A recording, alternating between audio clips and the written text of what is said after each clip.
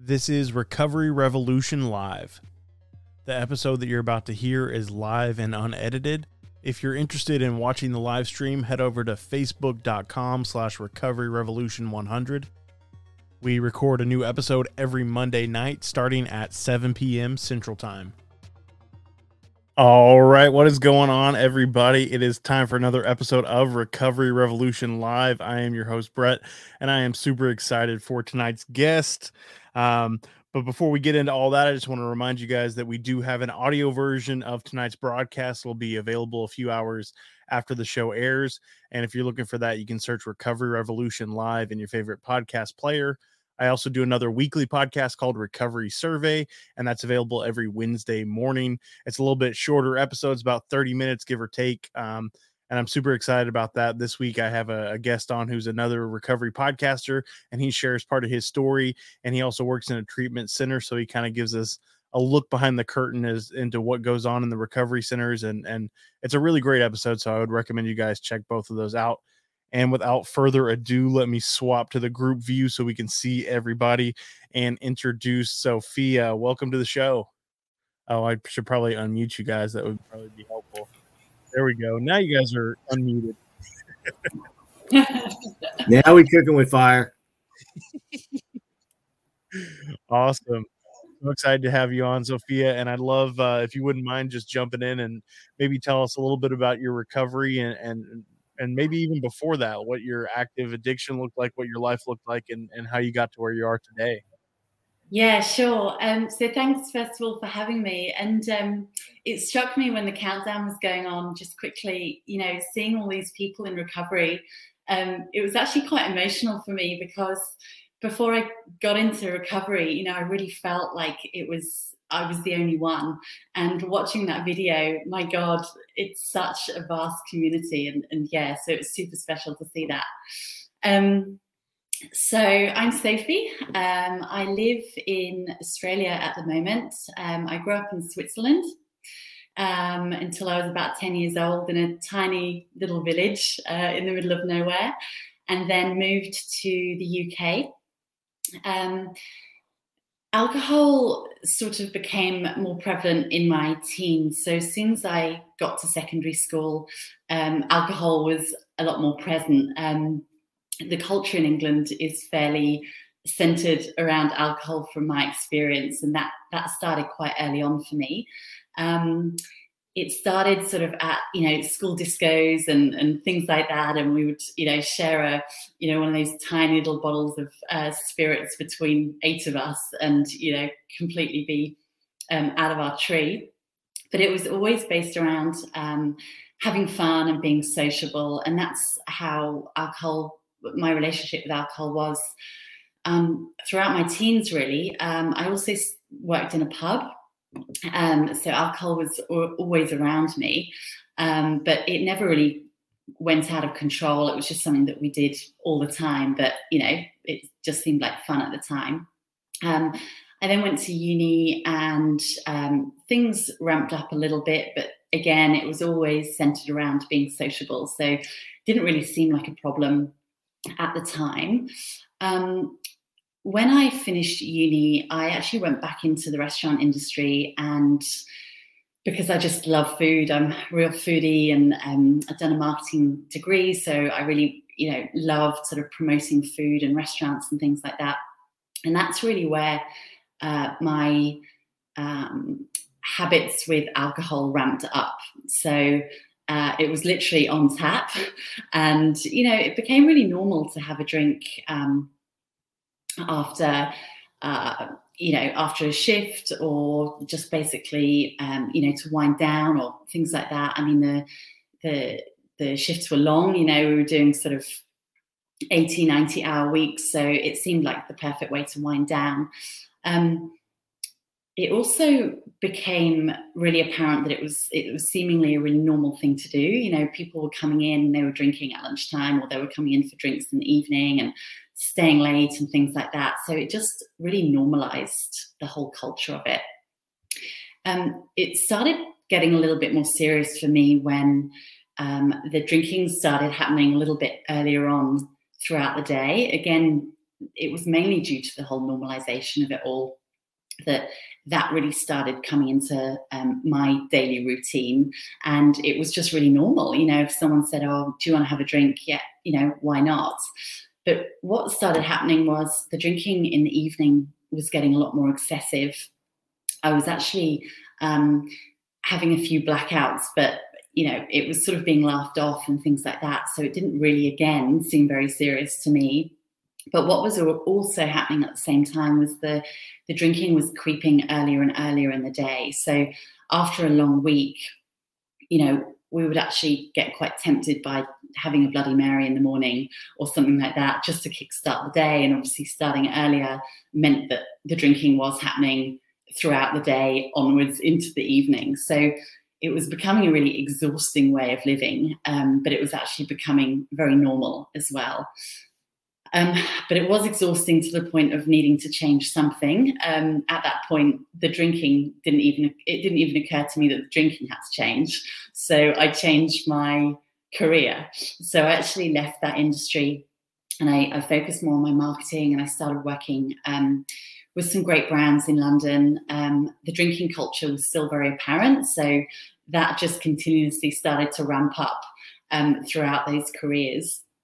But it was still always just on the verge of still being acceptable to a degree. So it just sort of went on for quite a few years, really, in that same vein. Looking back now, it was increasing progressively, but at the time I was having too much fun to see it too much of a problem. It did progress, though, and really ramped up quite a lot, to the point of you know, I was switching up my drinks, so it might have been a couple of spirits, but then predominantly wine. But then it was really getting onto the hard stuff. And also, because people were noticing it more, I was building a lot of shame around my drinking habits. So what began then was actually a new personal culture of drinking in secret. And I would do that a lot on my own. It started off first, you know, before I was going out, and I'd neck a few drinks to kind of get onto a level I wanted to be on so that people didn't notice how much I was drinking. But actually then it started progressing. As I started to isolate more, I actually stopped going out and I was just drinking at home predominantly.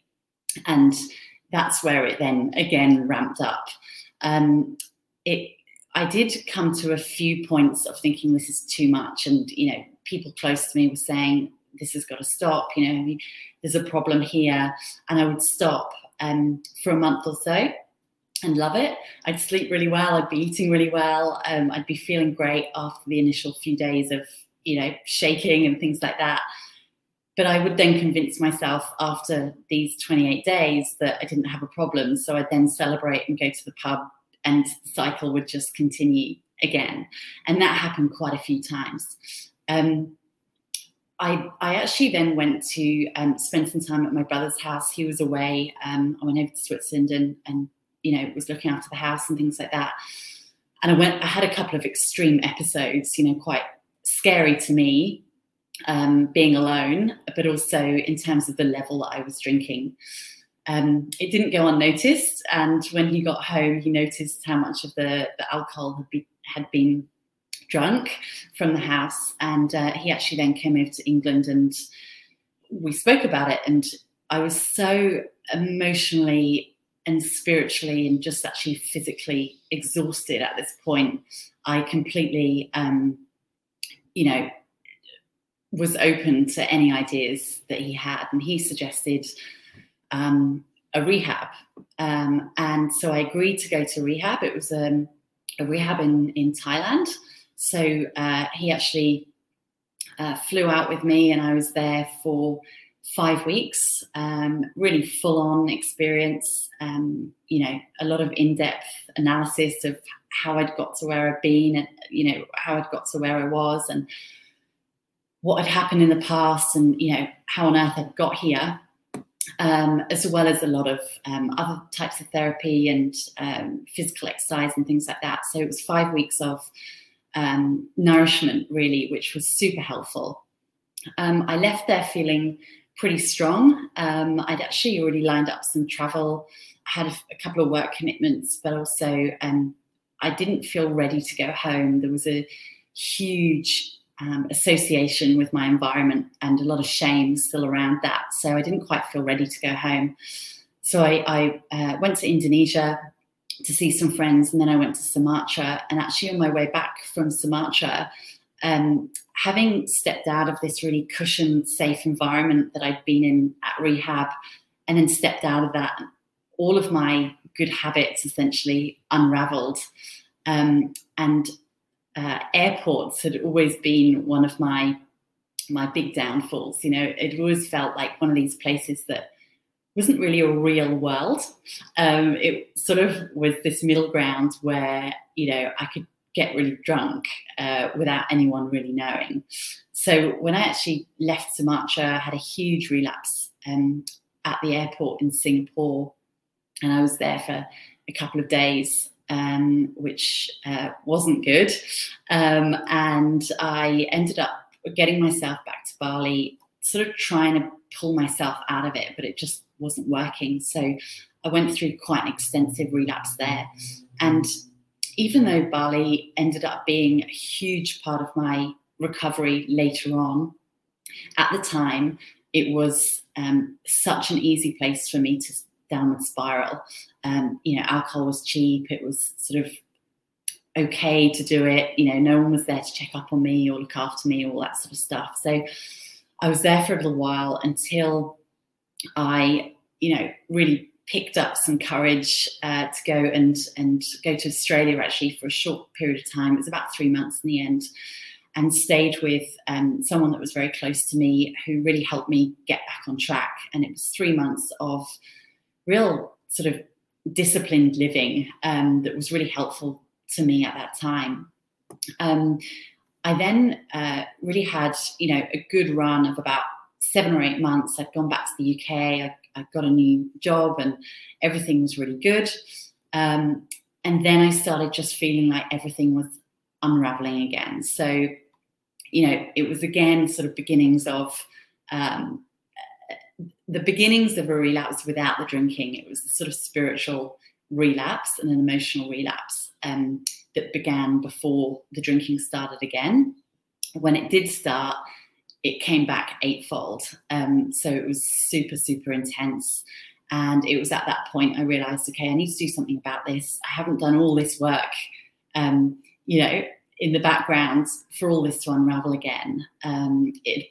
It also became really apparent that people around me were sort of dropping off, and I was becoming really lonely in this process. People were getting quite fed up and, through being exasperated really with, continuously trying and me not really getting anywhere with it.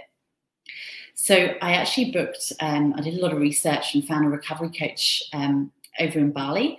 And I went there and I finished my job, and I dedicated the next 6 months to really looking after my recovery, which was hard because on the way, obviously having to go through an airport, it was the kickstart of, another completely chaotic scenario. So when I got there, I wasn't in the best frame of mind to do things. Anyway, got there. It took a few weeks of, quite an extensive relapse for me to then actually look in the mirror. I really didn't physically recognize myself, big sort of puffy face, super dehydrated, exhausted. For me to actually then reach out to someone who, thank God, was in Bali, a close friend at the time. He came and picked me up, and he sort of poured me into effectively a safe house, which was a small villa on the other side of the island. Don't know how we got back there because I was sort of on the back of the bike, swaying from side to side. Anyway, we got back there, and that was the beginning. I met the next day with a different recovery coach down on that side of the island, and it was at breakfast. And I even remember now thinking about it, I couldn't hold anything. I was, my spoon was sort of going up to my mouth. I really couldn't function. And this guy was just super chilled and, talking to me about, what the next steps might be. I had dipped in and out of 12-step before and not ever connected with it. I'd found it very difficult in the past. But he really encouraged me to go to a women's meeting that was on that night. So, very apprehensively, I got there. Amazing. There were about 15 to 20 women in there, and actually met my now business partner there and very dear friend, Kylie. And, that was the real sort of start of the next chapter of all of this. I stayed in Bali for the next probably 5 months. The 12 steps were very much part of that. And there was also another element that started coming out for me that has also brought me through to where I am and will carry me through, for many years to come, I'm sure, which was a huge focus on shifting my habits and daily routine and things like that. So I actually started off with this, hour by hour timetable that, from 7 a.m. to 8 p.m. was hour by hour, was scheduled with different things. It wasn't completely filled with action. There were a lot of times just for self-reflection or journaling or things like that. But my life was so unraveled by then that I just didn't really have any boundaries. I didn't have any sort of sense of direction with anything. So it really got to the point of needing that. And as time went on, as the weeks went on, that actually started lifting a little bit. And I didn't need the hour by hour. I started doing sort of mornings or afternoons or, that sort of thing. But what it really taught me was how important routine was for me and my recovery, and learning the tools to live again in a life without alcohol. Because previously, my whole life was so based around it that I couldn't actually function or manage any types of emotions without turning to some sort of alcohol to, get me through it. So it was a whole steep learning curve of getting to know myself, but actually learning how to be a human being, really. So that's, that was the next few months was just purely recovery based, really. And while I was there, towards the end of my stay there, I met a person who was doing these sort of bespoke one-to-one rehab programs for individuals that wanted to come and do it just one-on-one. They didn't want to go to rehab or anything like that. And he asked me if I would come and be essentially a recovery buddy throughout the day for this client.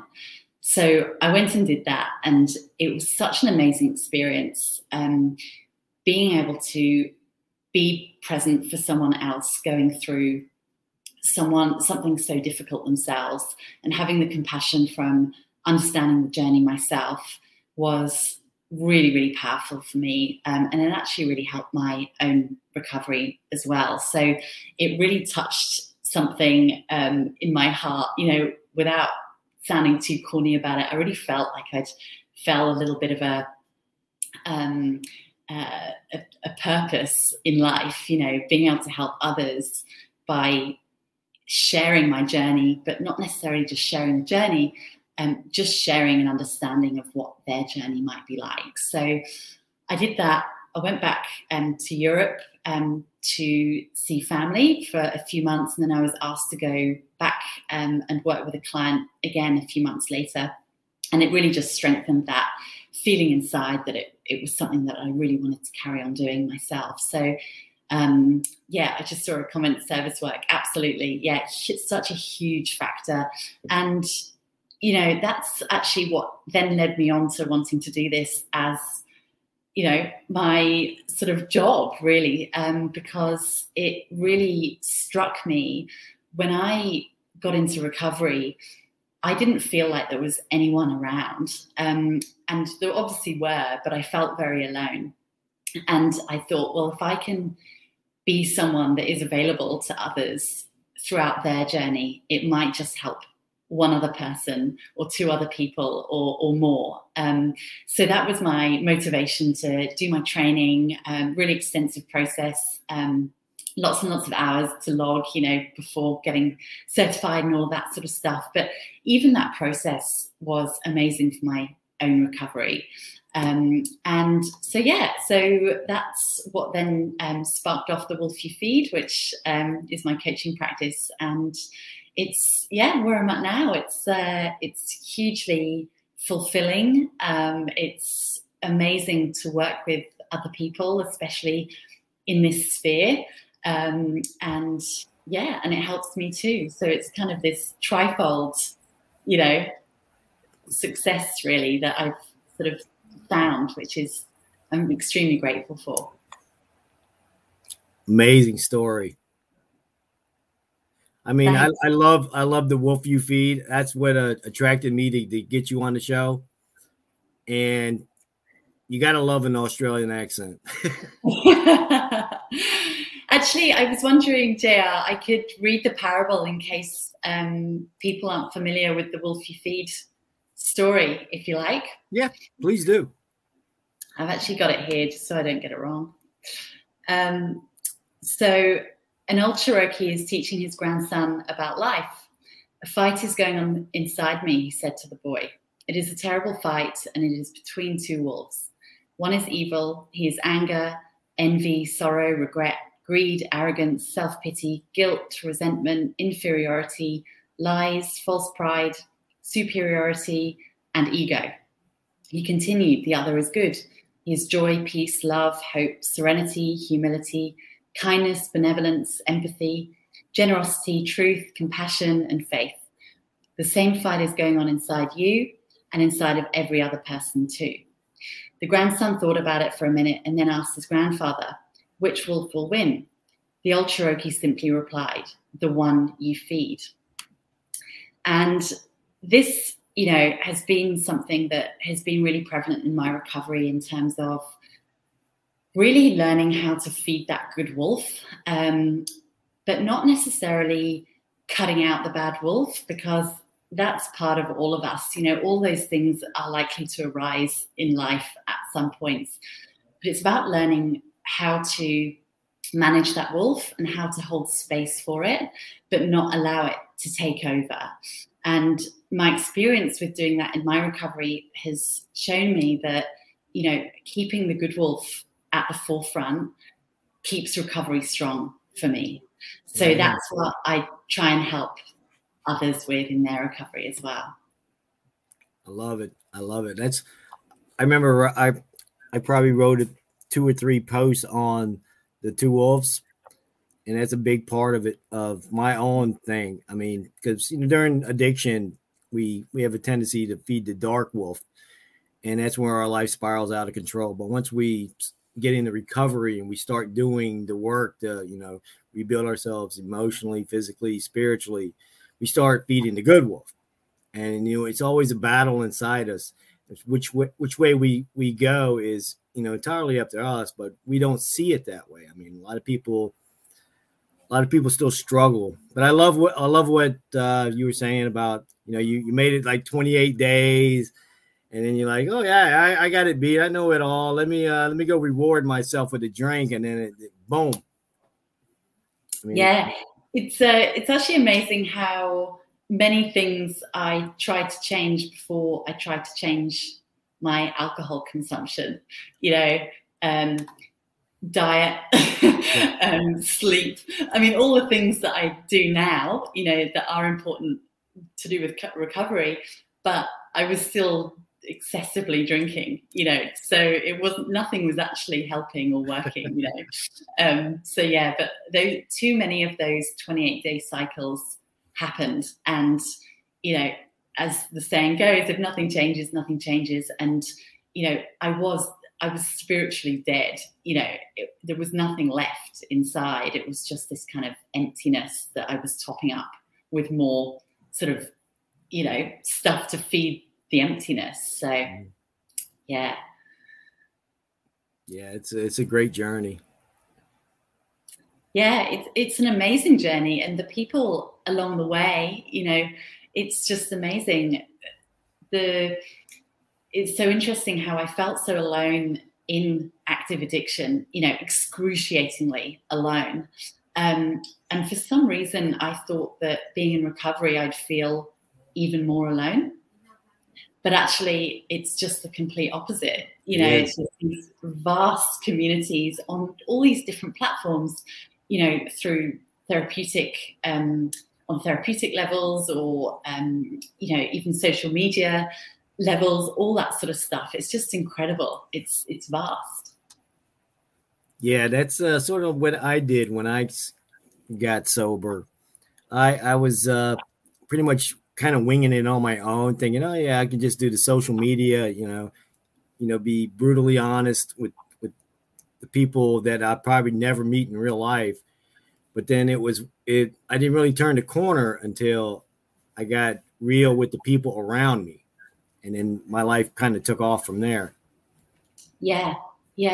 And it's that getting real with people around us that's really important, isn't it? Because, I still, through the first few attempts, I still had so much shame around it that I wasn't being real with the people around me. So I was sort of kidding my way and their way into thinking that everything was fine again, when actually it just wasn't. So when it got to the point where I really realized that being real with others was only going to be beneficial, even though it was scary and it might have needed a bit more courage, it just worked. It really, really worked so much better. Yeah.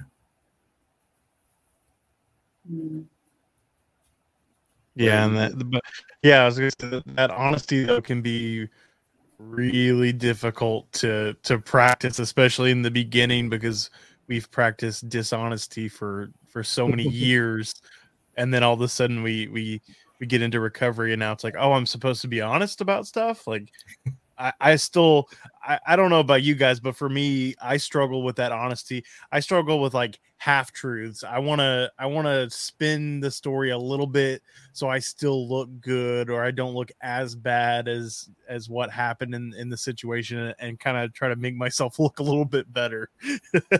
Yeah. I mean, it's really natural though, isn't it? Because we have formulated that as our response to everything, the dishonesty. I remember I became, an expert in being able to, quickly drink something, get rid of the smell, hide the evidence, just behind a door to someone else. It was like without any sound, or so I thought. It was probably really obvious to some people.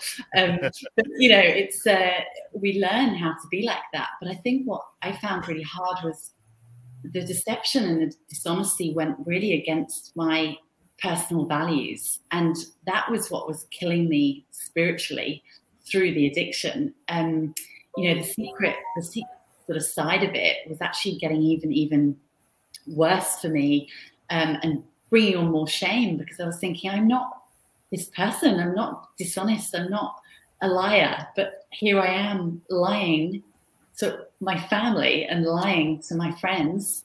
This is really wrong. So as well as not drinking anymore, as well as removing the physical addiction and the sort of poisons in my system, some of the biggest relief actually came from aligning with my values again, being the person that I'm proud to be now, and actually, sticking to my word. Being truthful with compassion, not being blunt and rude and, rude to people, but actually aligning to what I stand for. It's taken a weight off the shoulders, because most of the shame around the drinking wasn't the drinking. It was all of this stuff around it. So yeah, it just feels like it was a huge backpack, just filled with rocks.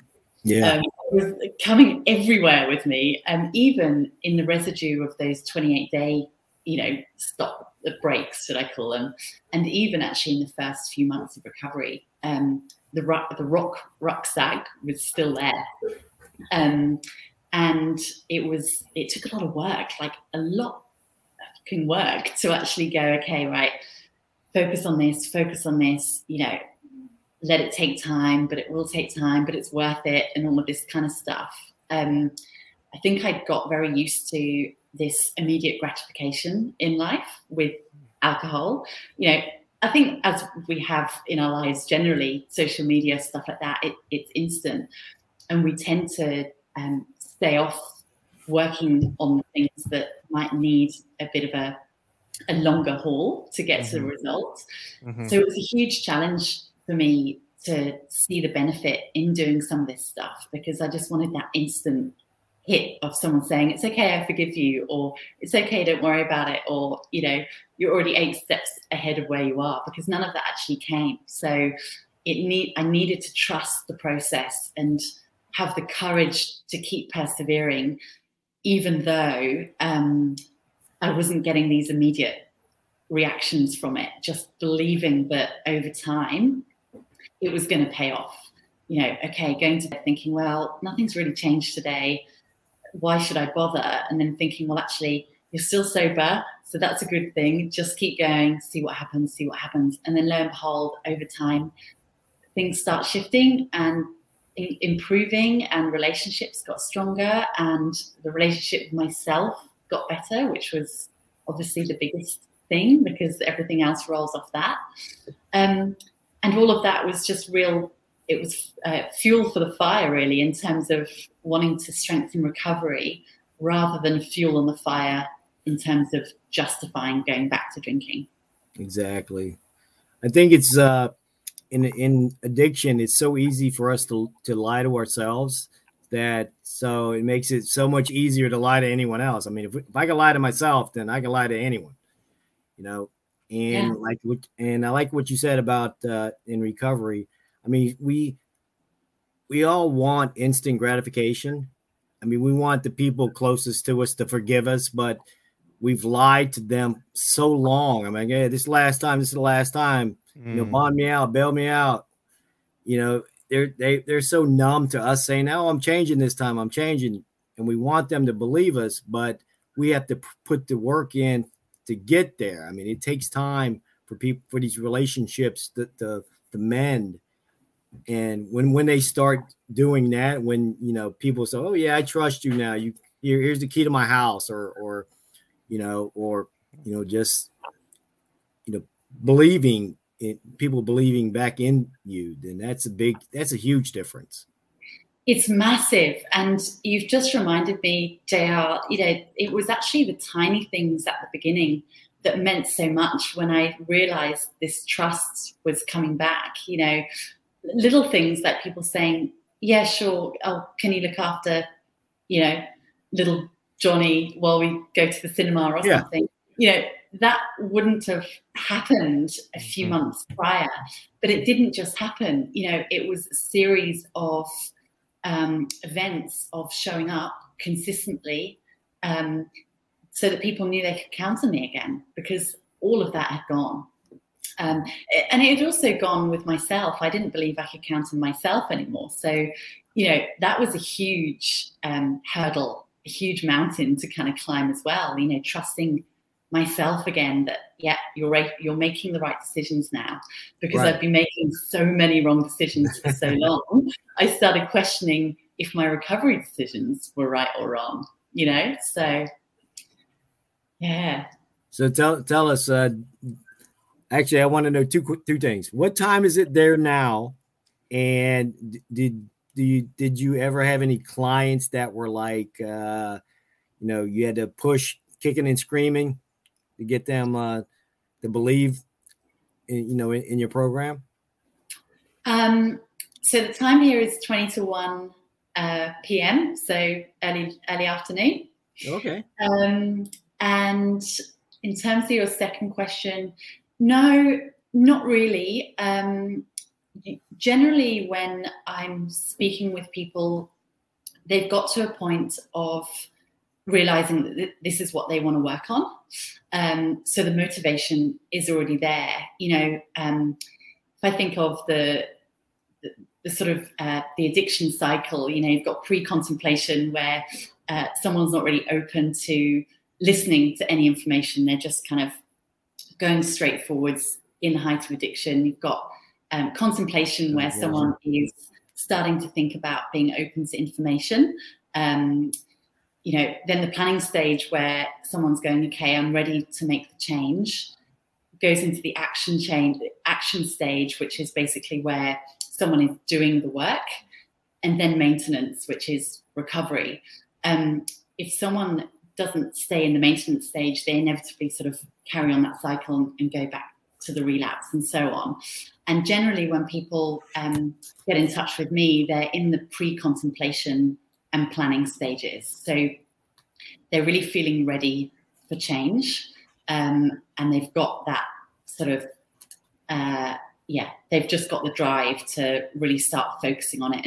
And the biggest thing, putting in the work, So if people do contact me and they don't sound ready, or they're clearly not ready, then generally I will, suggest some things for them to do. But it generally means that they're just not quite there yet, and they're going to need to either go through a few more relapses or, something until they get to that point. Because from my experience in when I went into 12-step and things like that, it doesn't work unless you want to do it yourself, right? So as hard as that is, wanting to try and help someone, it's just sometimes not possible if they're not ready to do it themselves.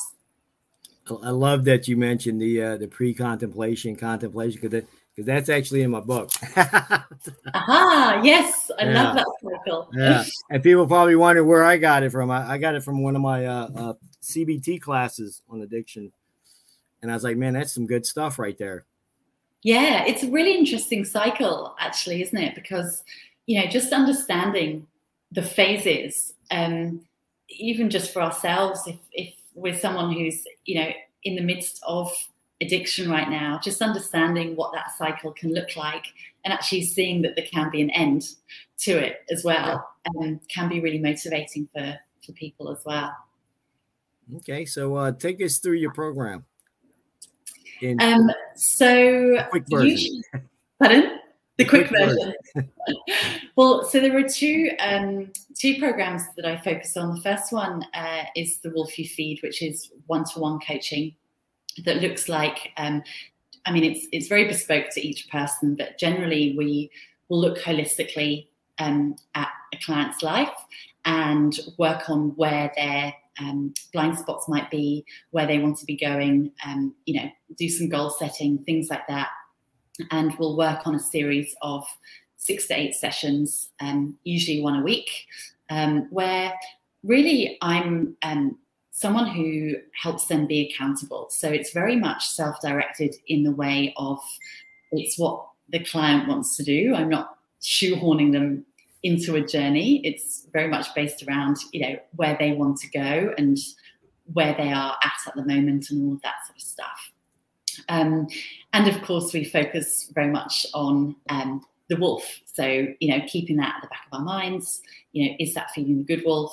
What can you do, to keep that going and all of that sort of stuff, all with the whole goal of strengthening long-term recovery. So I work with clients worldwide on that program, which is really exciting, one-to-one. And then the other program, which is slightly different, is through my organization called From Here On, that I run with my business partner Kylie.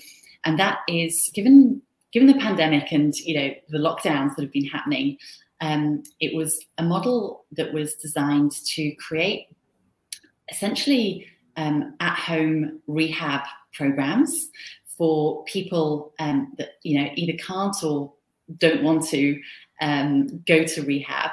And we put together, again, very bespoke, we put together programs for an individual, and that might include Zoom sessions with psychologists or psychotherapists or a trauma specialist, fitness, might be a personal trainer or yoga for the spiritual, all of that sort of stuff, plus our coaching, obviously, as well. And those programs are then developed for sort of 4 weeks onwards for people that want to do that from home. Okay, I love the goal setting part. I mean, so many people just want to stay sober and just not go to jail and they set their limit, their targets too low. And I'm like, aim higher. I mean, if you survived addiction, the sky's the limit. I mean, go aim for, what was your passion? Yeah, exactly. And I also found in my recovery, it was also achieving the tiny goals, almost imperceptible goals that were really essential for me to keep moving forward. That might have looked like just getting up and having a shower in the morning. That was my goal, but I achieved it. And when we achieve something, something happens in our brain and we feel like we've done something and we want to do more. It's just a natural reaction. And so even though, we can start building onto these huge goals like running a marathon or, doing something like that, actually, if we go all the way back to early recovery, some of those goals can be incredibly effective, even if they're tiny. Making a bed, doing a gratitude list, going to a 12-step meeting, later on in recovery, they might just feel like day-to-day living, but at the beginning, they become goals. It's goal setting. But through the goal setting, we then do habit forming. So they become habits and then they become lifestyle. And then that's when we can start focusing on those bigger goals, the marathon, the climbing a mountain, and so on. I love it. I love it. It's actually, with the way I sometimes visualize it with sort of changing the neuroplasticity in our brains after being in addiction is we're sort of standing in this really dense forest and there aren't any paths to see. And we have to start hacking and creating new pathways through this really dense forest. Mm-hmm. So initially it's really hard to start, pushing through these trees and these branches.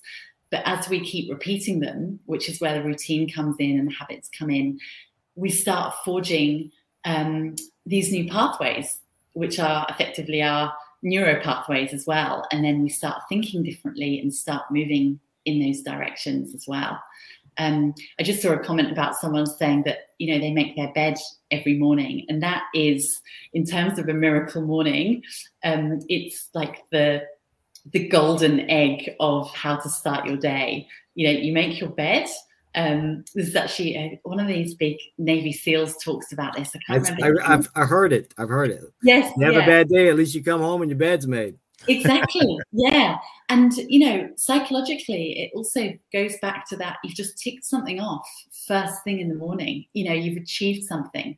So it just sets us up to go, okay, great. Well, I'm actually going to fold my towels after this. Or, okay, I'm going to make myself look a little bit, more presentable today, or I'm going to make sure I get that task at work done. It just helps us keep getting motivated, because if we go back to those short wins, the instant gratifications, making a bed is a pretty quick one, to do. So it's also keeping some of those in so that we feel like we're achieving short-term wins, as well as having the courage to look further beyond and looking towards the longer term goals as well. Exactly. Yeah. I mean, it's like what they say about chase joy instead of happiness, because the more times you hit joy is it's like an instant gratification. I mean, you feel good, and the more you hit it, the more the happier you will end up being. I mean, that's how I view it. I mean, I had to get out of myself when I was in early recovery. I mean, one of the things I used to do was, when I was in treatment, I decided to every morning I would say, good morning to so many people, so many strangers, and it's just radiated, because I've been at the same hospital now for over 4 years now, and it's like now I know everybody. I mean, so it's great. It's a great feeling. I mean, those little instant little short-term goals turn into long-term goals, and we're better people because of it. Yeah. And that makes me think of a quote that I had a guy on my other podcast, and his name's Tony Hoffman, and he was in prison, and then he went to the Olympics last year as a coach, and he was talking about just like his mindset can't talk, mindset shift while he was in prison. And I wanted to read this quote because I thought it was just spot on for the topic we're talking about. He said, "Be careful what you do because your actions become habits. Be careful what you make your habits because your habits become character, and your character becomes your destiny." Love that. Love that.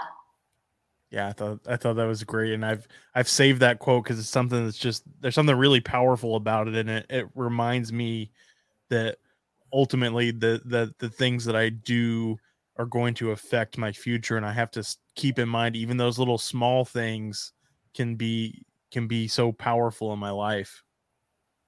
Yeah, I love that. And you know, those small things, especially when they're related to kindness, you know, kindness is so contagious and it just spreads. You know, people need it. We all need kindness, but we also need to give it because, you know, other people, we never know what someone else is going through. And, you know, even on my walk this morning, there's a guy that I see, I walk my dog and he walks, you know, but we're always a little bit far away. But we just have this little wave kind of habit going on. I don't think we've ever actually spoken, but we've got this little routine going on. And I just love, you know, those kind of tiny little interactions that we have with people that take a fraction of a second that have or can have a really strong impact both on the other person and ourselves. Exactly. Yeah, I think a lot of people coming into recovery think about, oh, I gotta do this. They look at the mountain and they're trying to get over it in one jump instead of, you know, just each day, just chipping a little bit here, a little bit there, you know. I mean, recovery is a lifelong process. You know, everyone wants, you know, if it all boils back to that instant gratification, you know, they want to be forgiven. They want to be, you know, and it's, I mean, to me, it's just lifelong. It's a beautiful journey. I mean, I've lived in Charleston, South Carolina, one of the most beautiful cities in the world. And I didn't even know how beautiful it was. I mean, till I got sober and then started walking more. And I'm like, man, this place is beautiful. I mean, I was walking around, you know, with the little horse blinders on forever, you know, chasing those shiny things that kept me in trouble. It's amazing how much we don't see when we're in addiction, right? In terms of, you know, you're just mentioning how beautiful it is where you are. I was the same, you know, I still do it now. I actually, you know, dedicate time just to listening to the wind in the trees or watching my dog sleep, you know, or listening to his breath, all these tiny things that are happening throughout the day that we just weren't taking on board before. And I suppose that comes to, you know, having practicing mindfulness and things like that. But it really helps with the whole gratitude practice of recovery as well, when we can notice all these tiny little miracles and gifts happening around us all the time. Exactly. So you guys got a big recovery community out there? Yes, it is pretty big. It's the AA community seems pretty big.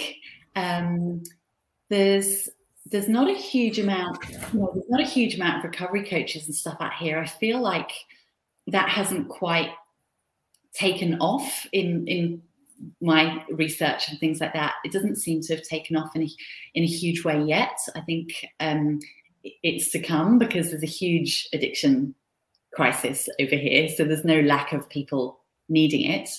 But you know, I do a little bit of 12-step, but I'm not so ingrained in the recovery community over here. I'm still quite connected to actually the one in Bali. I don't know if you know that recovery community at all, but it's huge. I don't even know where Bali's at.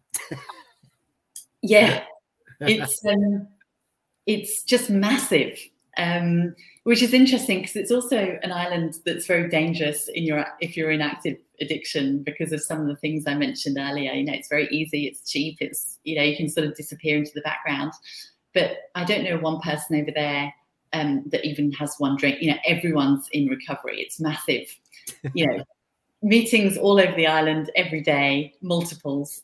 Wow, I love that. Sort of offshoot communities from that as well. You know, friendship groups and different kind of communities and dance classes and singing lessons and all of that kind of stuff. So that's pretty massive, and I'm still quite connected to the people there.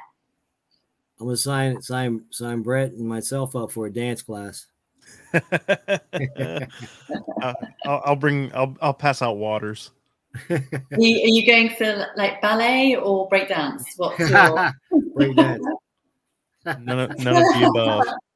Bit of robot. Yeah. Hey, don't remind me. I have to take wedding dance lessons here starting soon, because my marriage is set for, I think, October 16th. I should know that. You should know that.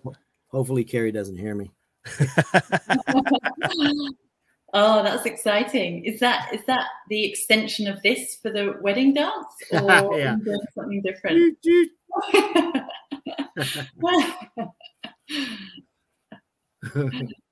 And what's it like? What's the recovery community? I mean, my gauge is that in America it's huge, right?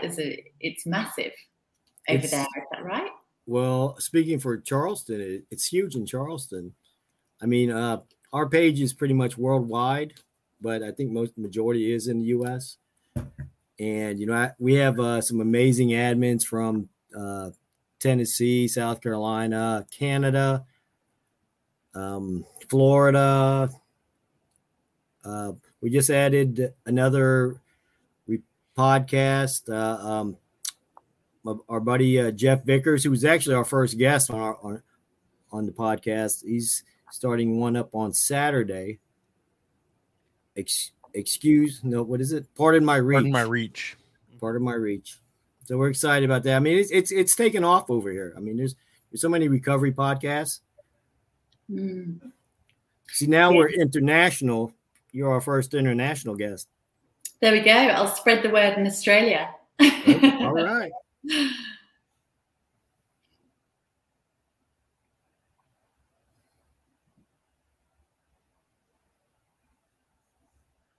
Oh, I know.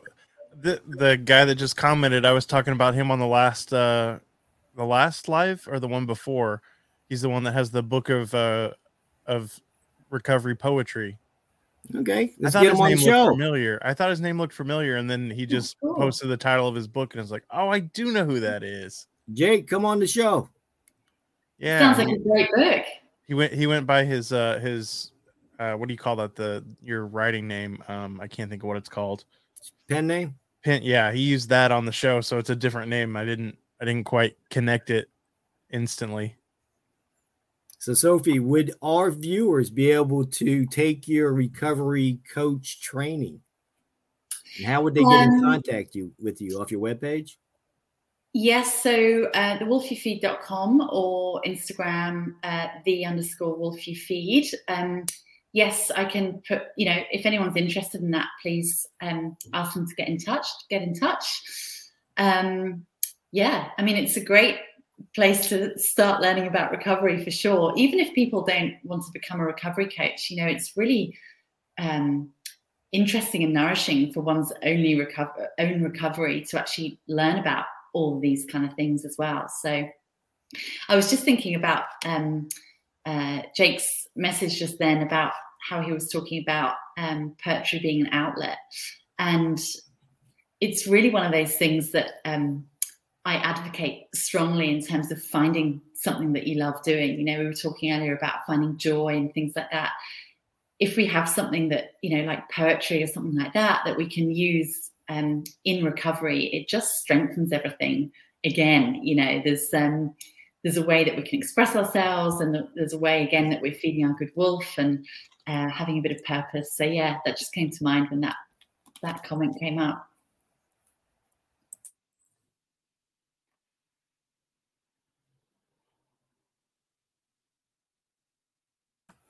Yeah, Jake says he'd love to be on.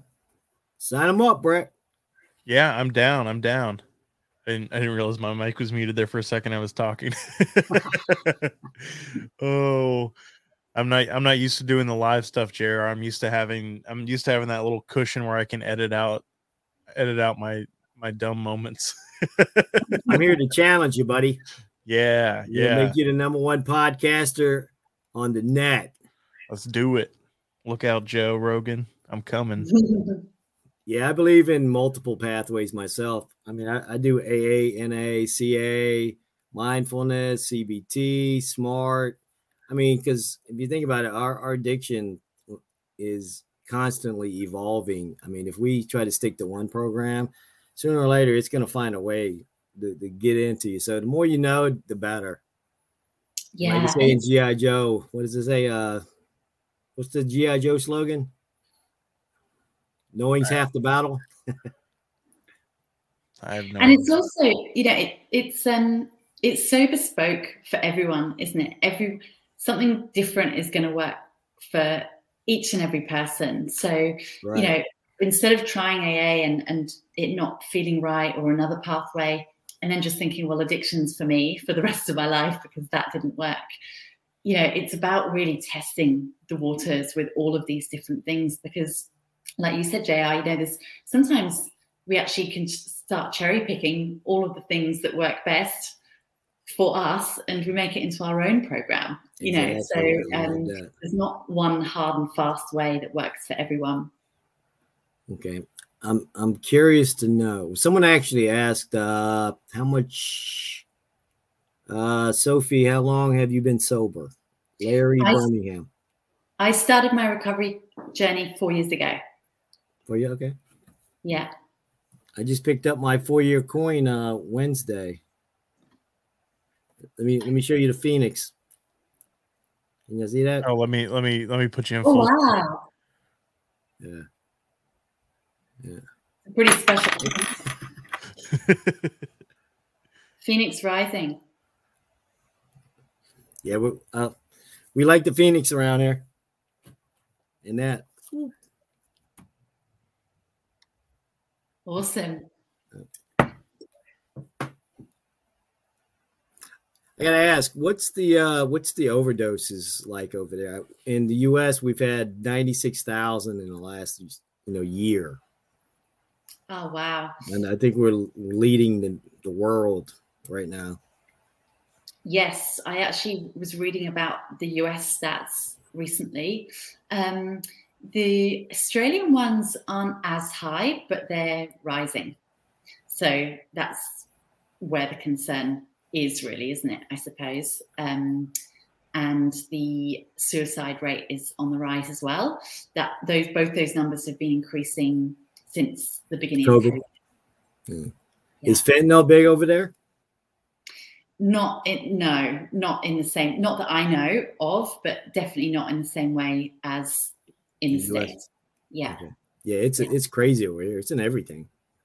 Yeah, it's quite frightening actually. Actually, I've been watching slightly different drug, but Dope Sick. I just started watching that. Have you seen it, Brett? Mm-hmm. Yeah. Yep. Have you seen it, JR? No. It's a series based around OxyContin. OxyContin. So yeah, all about how it was brought on with this promise that it was less than 1% addictive and all of this kind of stuff, and it just goes through the progression of this huge court case around. My buddy Ryan Hampton just put out his book Unsettled. He was actually on the team that was there on the litigation team. He's not a lawyer, but he was there to watch over it. And he was so sickened by what they were doing by letting the Sacklers off the hook. I mean, it's insane. Yeah, it's pretty crazy stuff. The ice is pretty big over here.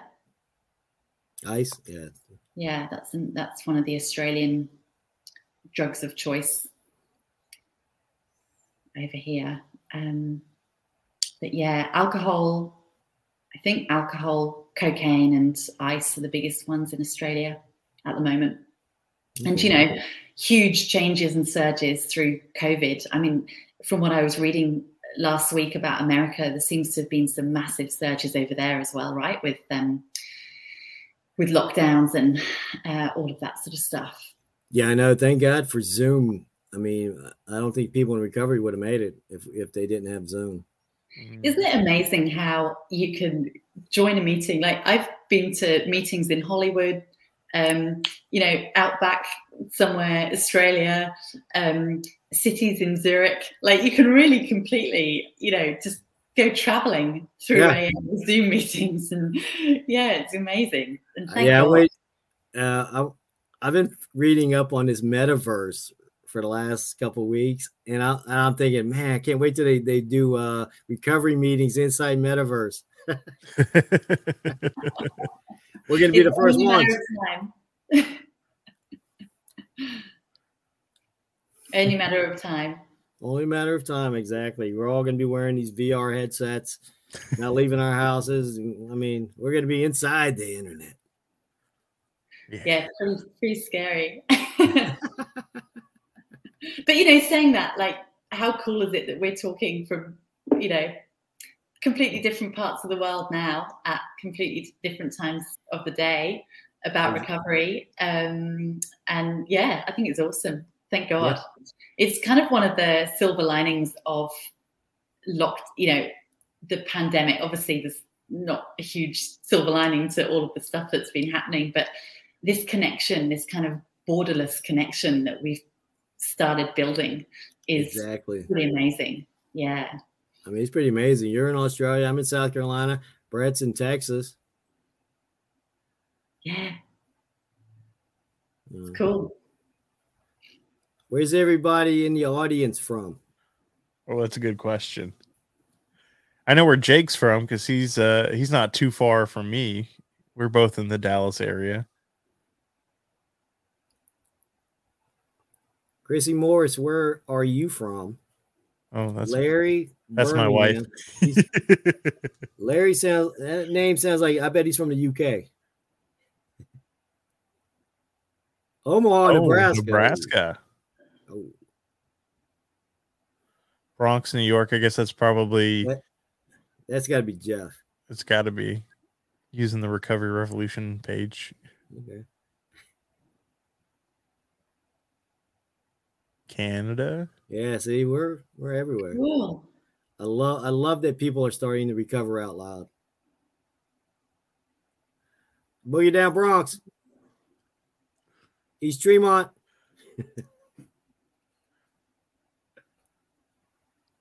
Cool, man. You want to do the t-shirt giveaway, or we want to wait a few minutes? We also have Jeff also offered to do a giveaway for a digital copy of his book Sober Slogans. Okay. So I guess we could go ahead. Let's do one at a time. Let's not get too confusing. Yeah, I would do the t-shirt now, and then we could do the hashtag Sober Slogans. Oh yeah, we could do it that way. I like that. Instead of picking a number, we could do the same drawing thing. All right, let me do the screen share. I'm still kind of new at this, so bear with me. Share. All right. Here we go. J.L. Weaver. Well, you commented it in the comments, so it entered us in the. All right. Jake Carey. He's the author. He's the author of the poetry book. Okay. Yeah, I recognize the name now. Yeah. Yeah, drop us a email the page with your address and your shirt size. I mean, the biggest we got is extra large, so I hope that fits. I think we got extra large, one medium, and some smalls. Nice. All right, let me set up for Jeff's giveaway. Give me 1 second. And we're going to use hashtag Sober Slogans. All right. Now we are collecting the comments. So use hashtag Sober Slogans, all one word, to enter for your chance to win a digital copy of Jeff's book, Sober Slogans. I'll go ahead and put that on the screen as well. And please leave a review. I know Jeff will like that comment. Oh, yeah.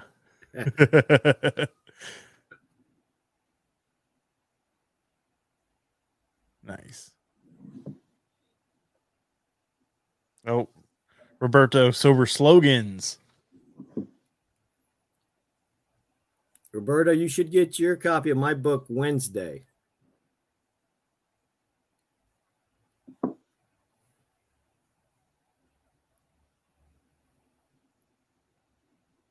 I feel like we need some kind of music or something.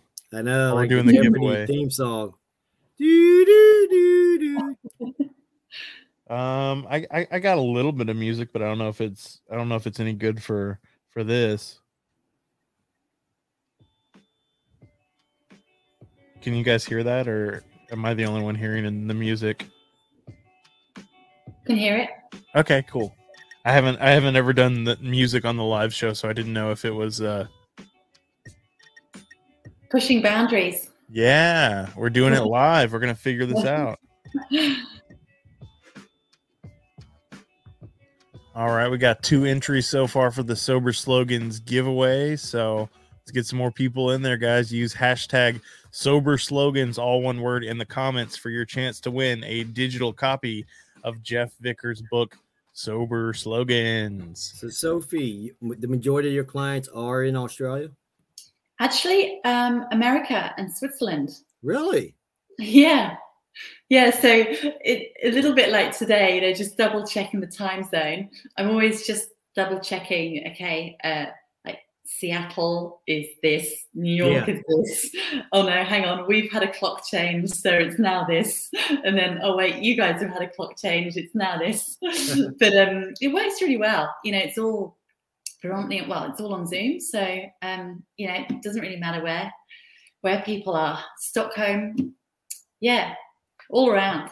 Oh wow, that's impressive. Very cool.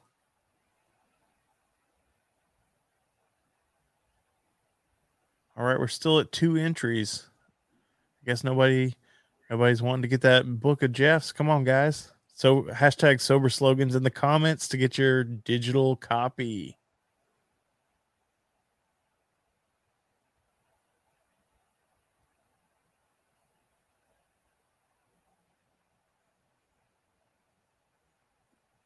Where's the music, man? I can bring it. Well, you started talking, so I faded it out. I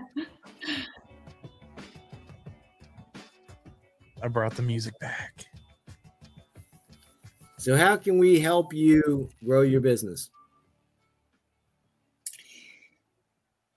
Good question and lovely question. Yeah, I just want as many people as possible to know about the Wolfie feed and what is available to them, so yeah, I'm just happy to do things like, I'm really appreciative of this call, hoping that people check out the Wolfie feed and see if it might help them and that sort of stuff. So yeah, I mean, I do love that name. I mean, I love it too. And you know what? It's actually also inspired by, I'll just show you this little fella. Oh, wow. Look at it. Jeff, didn't Jeff just get a dog like that? I can't remember what kind of dog you got. But see, that's the kind of dog you need. That's the kind of dog you need, JR, because I haven't heard that dog at all in this entire interview. And your dog was like squeaking toys and running around. Well, he's 15 now, so it's taken, 14 years for him to wind down. Yeah, Jeff says he got a little wolf too. Oh, cute. Siberian Husky. Nice, Jeff. So yeah, JR, anything that is helpful, I'm appreciative of, yeah, and I'm glad you love the name. Good. I mean, we're here to help promote recovery. I mean, I would love to do it globally. So I'm kind of glad that you are our first international guest. Mm. I mean, I've been after Brett for a few weeks. I said, we got to go international. We got to go international. Yeah. Brett was like, no, let's stay in the US. Well, let me know if there's anything I can do to help you guys get international. You know, I'm here in Australia, and if there's anything that I can do from here. I mean, to me, it's all about building contacts. I mean, yeah. I mean, we just keep growing your influence. Mm. I mean, if there's any way we can help you out, just hit me up or hit Brad up, and if you want to post up to the page, that's fine too. Thank you. Really appreciate it. We have a decent sized audience. Mm. Well, congratulations, Sean. 63 days today. Awesome. Very cool. Yeah, the time zones throw me off so much. I guess I did the math wrong because I was driving home from work and I was like, I think this is going to start at 1 a.m. Sophie's time. Is like, that's crazy that she agreed to do this. And then you got on and you're like, no, it's 1 p.m. So I don't know where I went wrong with my math, but I was totally off. Well, I tell you what was really super helpful was your message saying, we will see you in 11.5 hours. Which was like, there was no room for error then. I was like, okay, 11.5, yeah, cool. Instead of me getting confused at the time. So I appreciated that. Thank you. I mean, we were talking to another group in Australia, and she might have had the time screwed up too, because she's like, no, I can't do it at 8 o'clock Eastern because it'll be like 4 a.m. here or something like that. And I'm like, man. Yeah, so I don't know what we're wrong. I'm gonna have to go check that conversation. Yeah, I think there's only one 1 hour difference between a couple of places in Australia. So, it's not like one's 4 a.m. and another one's 11 a.m. or something like that. We're only an hour or so different between a couple. So, I got to know this. Are the sharks really bad out there? Because they paint a bad picture of Australia over here. I'm like, there's like great white sharks everywhere. Well, actually, there is a bigger picture painted of them than, is actually true. They're not sort of chomping people for breakfast from all the peak hours of every beach, or all of that kind of thing. However, a couple of weeks ago, a guy was, it was in Western Australia, I think it was Western Australia, was swimming 50 meters from the beach, fairly shallow waters, and was taken, has not been found again after being. Oh. Yeah. So there are some pretty fierce ones out there. But there are some, they've got a lot of security in place. Like there are a lot of nets, say 100 or 100 or 200 meters out, nets to sort of stop sharks coming in too close to some of the bigger, more popular beaches. So, yeah, but every so often, you might be on a beach and then they say, oh, everyone in. Just because I had the need to put those nets out there probably would keep me within knee-deep water. Yeah. But, everyone still surfs. And I think there's a kind of thing around people just saying, you know what, well, I just want to live my life. I can't live in this fear of it possibly happening. So there's still a lot of surfers that go out. But yeah, occasionally there's a bite. But it's not like, they're sort of circling the bay. Yeah, they're just waiting for her. Yeah. Yeah. Cross that line in your mind, buddy. Yeah. And it's the same with spiders. They're not sort of waiting in the corner of your room, that I've experienced anyway, waiting to kill you in your sleep. It's funny that you said that. I had a black widow bite me right in the back. And it's going on 4 weeks now, and I've been to the ER twice. Oh my gosh! You have black widows in America? Yeah. Mm-hmm. See, I didn't know that. Wow. Yeah, it got me in the perfect spot because it's like, oh, I felt like someone jabbed me with an ice pick in the back. I'm like, man, that thing, I thought it was a mosquito bite. I'm like, man, that mosquito got me. I was like come on inside, Maxwell. We're going inside. These mosquitoes are hell today.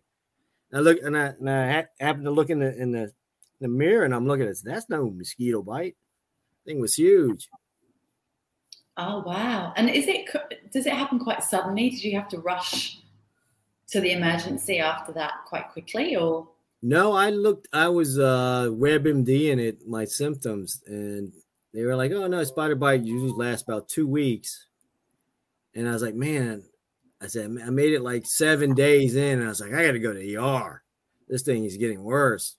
So I went to the ER. They gave me some antibiotics and some ointments, and I went through that cycle. And then it kind of went away a little bit, and then all of a sudden it came back stronger. I'm like, man. So I went back to the ER. So now I'm on a different set of meds now. Wow. Scary. I haven't seen one over here yet. Although when I first moved over here, like I didn't really know any of the dangerous stuff. So I'd go to work and I'd say, oh yeah, I saw one of these, I saw a really cute snake on my walk. It was like a really cool color with these white bands around it. And they'd all be looking at me going, that's the second most deadliest snake in Australia. I'd be thinking, oh, Echo, my dog, was just giving him a sniff, just completely oblivious. Yeah, and then the other day, I saw this spider, and I don't like killing things for just because I don't like the thought of them being in the house. So I said to my friend, oh, do you mind just taking that spider outside? And he goes, no, I'm actually going to kill that one. I was like, why? It's third most dangerous spider in Australia. So these little things are teaching me as I go. How widespread are the kangaroos? Oh, yeah, they're in a lot of places. Yeah, they're cool. I thought they were like crazy. They look like they're dangerous. They're all jacked up like they're on steroids. Yeah, they've got quite an aggressive streak, actually. And yeah, there's koalas. I saw a koala in the wild a few months ago, which was pretty amazing. Because, they're quite rare to see sort of just out in wildlife. They tend to either be hiding in the trees or, there's not that many of them, especially after all the fires. 2 years ago now, there was a lot of damage to all of their habitat. So the numbers completely came down, which is a shame. Yeah, they're so cute. Super cute, yeah. But I think they've got a bit of an aggressive streak as well. I think so, yeah. A strong bite.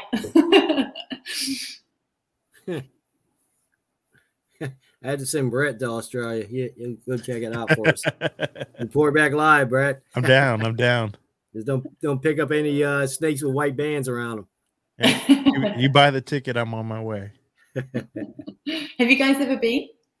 No, I've been to Germany, and it was beautiful there. So I highly recommend Australia if you ever get the opportunity. Very cool.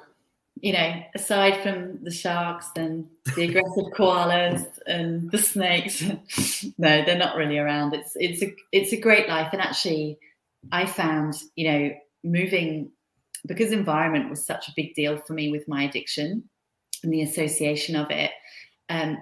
It's, for me, an amazing environment to be in for the health of my recovery. So it's a great place. I highly recommend it. Okay. Yeah.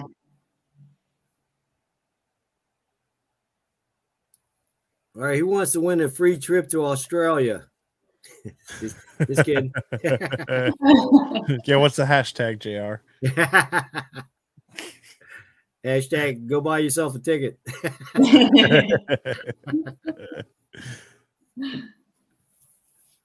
I think there is obviously still an underworld of, drinking and addiction stuff that I'm not privy to because I choose not to be in that world anymore. But from a healthy lifestyle perspective, you've got these big long beaches and great weather, and brunch is a huge deal culturally over here. So things are based around mornings and, having a great morning and starting the day in that way and all that kind of stuff. So it's really nourishing for. I know now you can enjoy it. I mean, in recovery.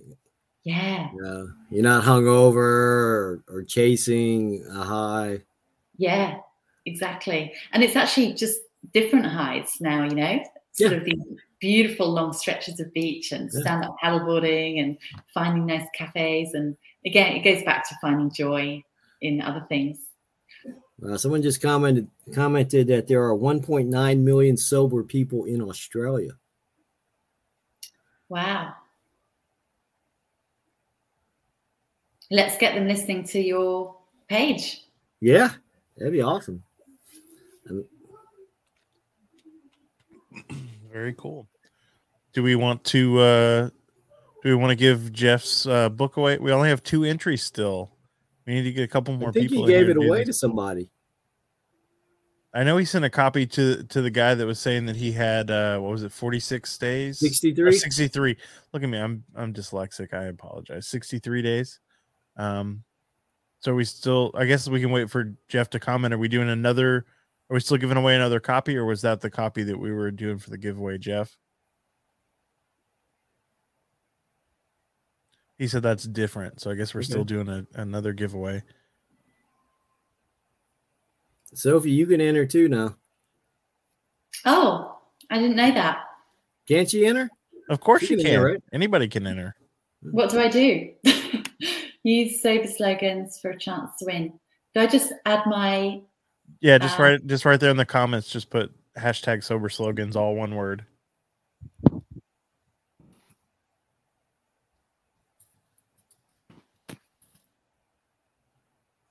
As in our chat?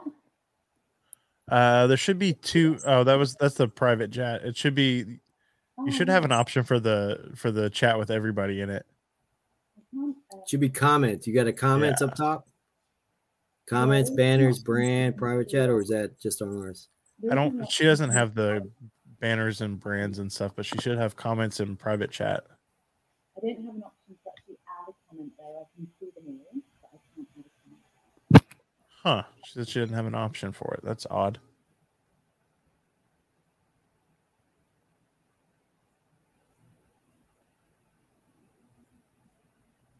Looking at the comments, I just saw that person who with the husky, 10 weeks old. Oh my goodness. It's the start of a big adventure.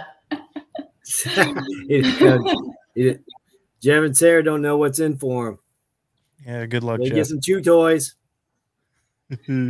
My boy, he doesn't look like he would now, but he actually sort of chewed through a door once. The bottom end of a door. He started, scraping and get wet the carpet, and then gnawing at the door. And then once he'd made a hole, just started pushing and pulling. So there's, a little chunk of door missing from the bottom of the front door. And another time he ran away. He just went, and I was running this restaurant in the middle of the countryside in England and nothing for miles.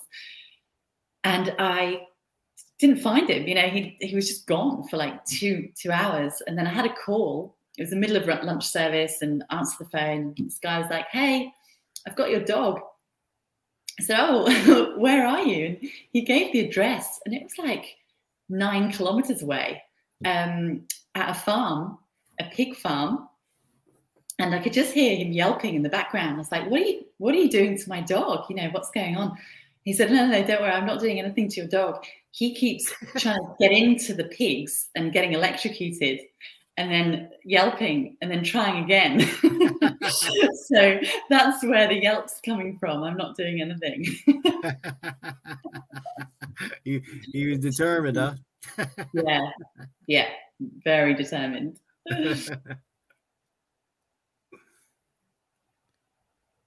All right, should we do Jeff's giveaway? Yeah, roll it, man. All right, here we go. I'm getting better at launching this. It makes me click like 3 things before it'll come up. So I try to do I gotta talk a little bit, buy myself some time. Sometimes you have the best conversations with yourself, man. Oh man, who is that handsome guy right there? Chrissy Morris, didn't she say she's gonna send it to Sophie? That's what she said. That's my wife. Oh, Wow. awesome. Thank you. Do you do international postage? Is that a thing? Is that allowed? Ebook. This is an ebook. Yeah, it's a digital copy. Perfect. Thank you, Chrissy. Awesome.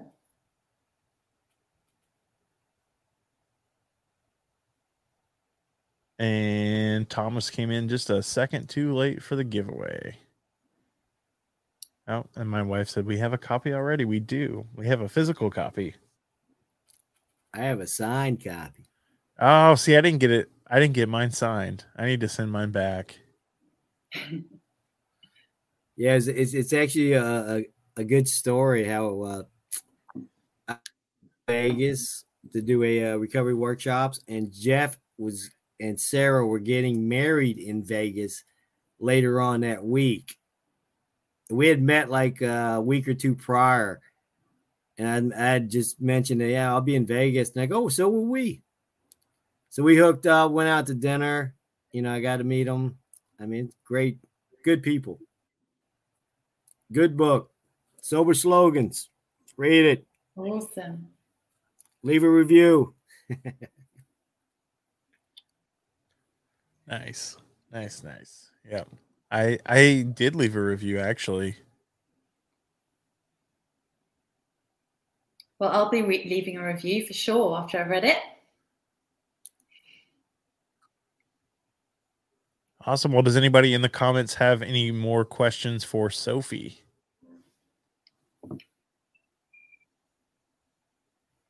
Oh, there's Jeff shouting out your book, JR. Thanks, my brother. Oh, yeah, free ebook starting tomorrow. I'm running a 5-day Amazon Kindle promotion. Oh, nice. Oh, cool. How can we get that? Do we go onto Amazon and the ebook? It might be free at midnight tonight. I have to look. Very cool. Will you post a link to that on the Facebook page, JR? Yeah, I'll share it. I think I posted it last night when I set it up on Amazon. Nice. Yeah, I'll be posting that and on Instagram. Maybe even tweet it too. I'm not a big Twitter guy though. I think people are generally either more of a Twitter or an Instagram, right? It tends to be a preference. I mean, I kind of sober it up on Facebook, so it's my favorite.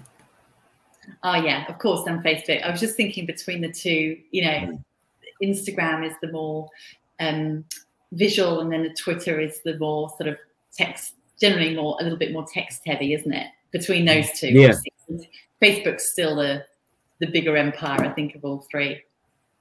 Yeah.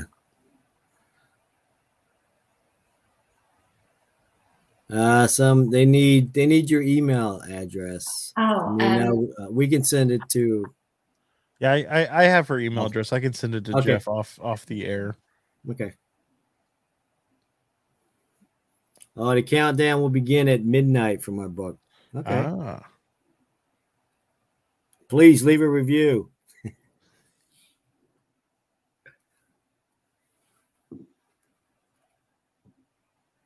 All right, Jeff, I'm texting it to you. So no more questions for Sophie. I think a lot of people wanted to know about the sharks. I didn't even ask about the saltwater crocs. That was next. I'm quite well from crocs, although yeah, they do sort of they like the murky, cooler waters. So you know, some of my friends in Queensland, if I go there are certain no-go zones for stand-up paddleboarding that I hadn't even thought about before. These, you know, beautiful like waterways that kind of come in from the mouth of the ocean. I was like, oh, that looks amazing. They're like, yeah, we might not go there because it's mating season, or it's birthing season or something. I'm like, oh god, okay. Yeah. Yeah, I used to watch a lot of the Crocodile Hunter. Oh yeah. Yeah. I think his son has really gone in his footsteps now. I think he's like a mini me kind of version, which is pretty cool. That's awesome. I miss Steve.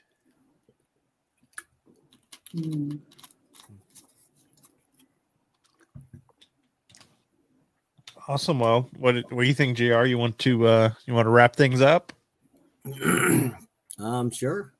I mean, I'm not seeing any more questions coming in. Yeah, it's getting close to my bedtime. I feel that. 5:00 a.m. comes early here. Sophie's still got the rest of her day ahead of her. I know. I have. Yeah, it's pretty weird, isn't it? Yeah, I know. My younger brother lives in LA, and I've got a couple of friends with kids in America, and it's really cute when I speak with them, and they're saying, "Oh, so what happens tomorrow?"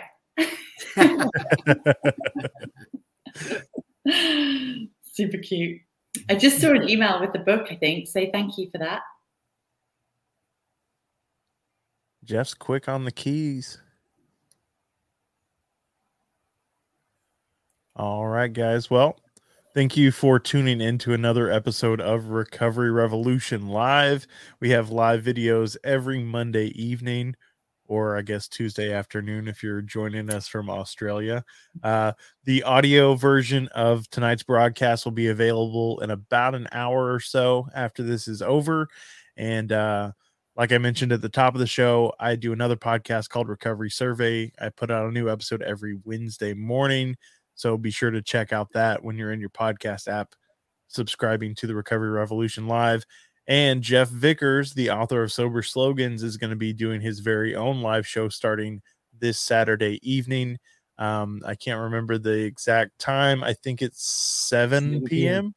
7 p.m. So be sure to tune in to that. It'll be here on the Recovery Revolution Facebook page. And remember, guys, it's progress, not perfection. See you guys next week. Thanks for having me.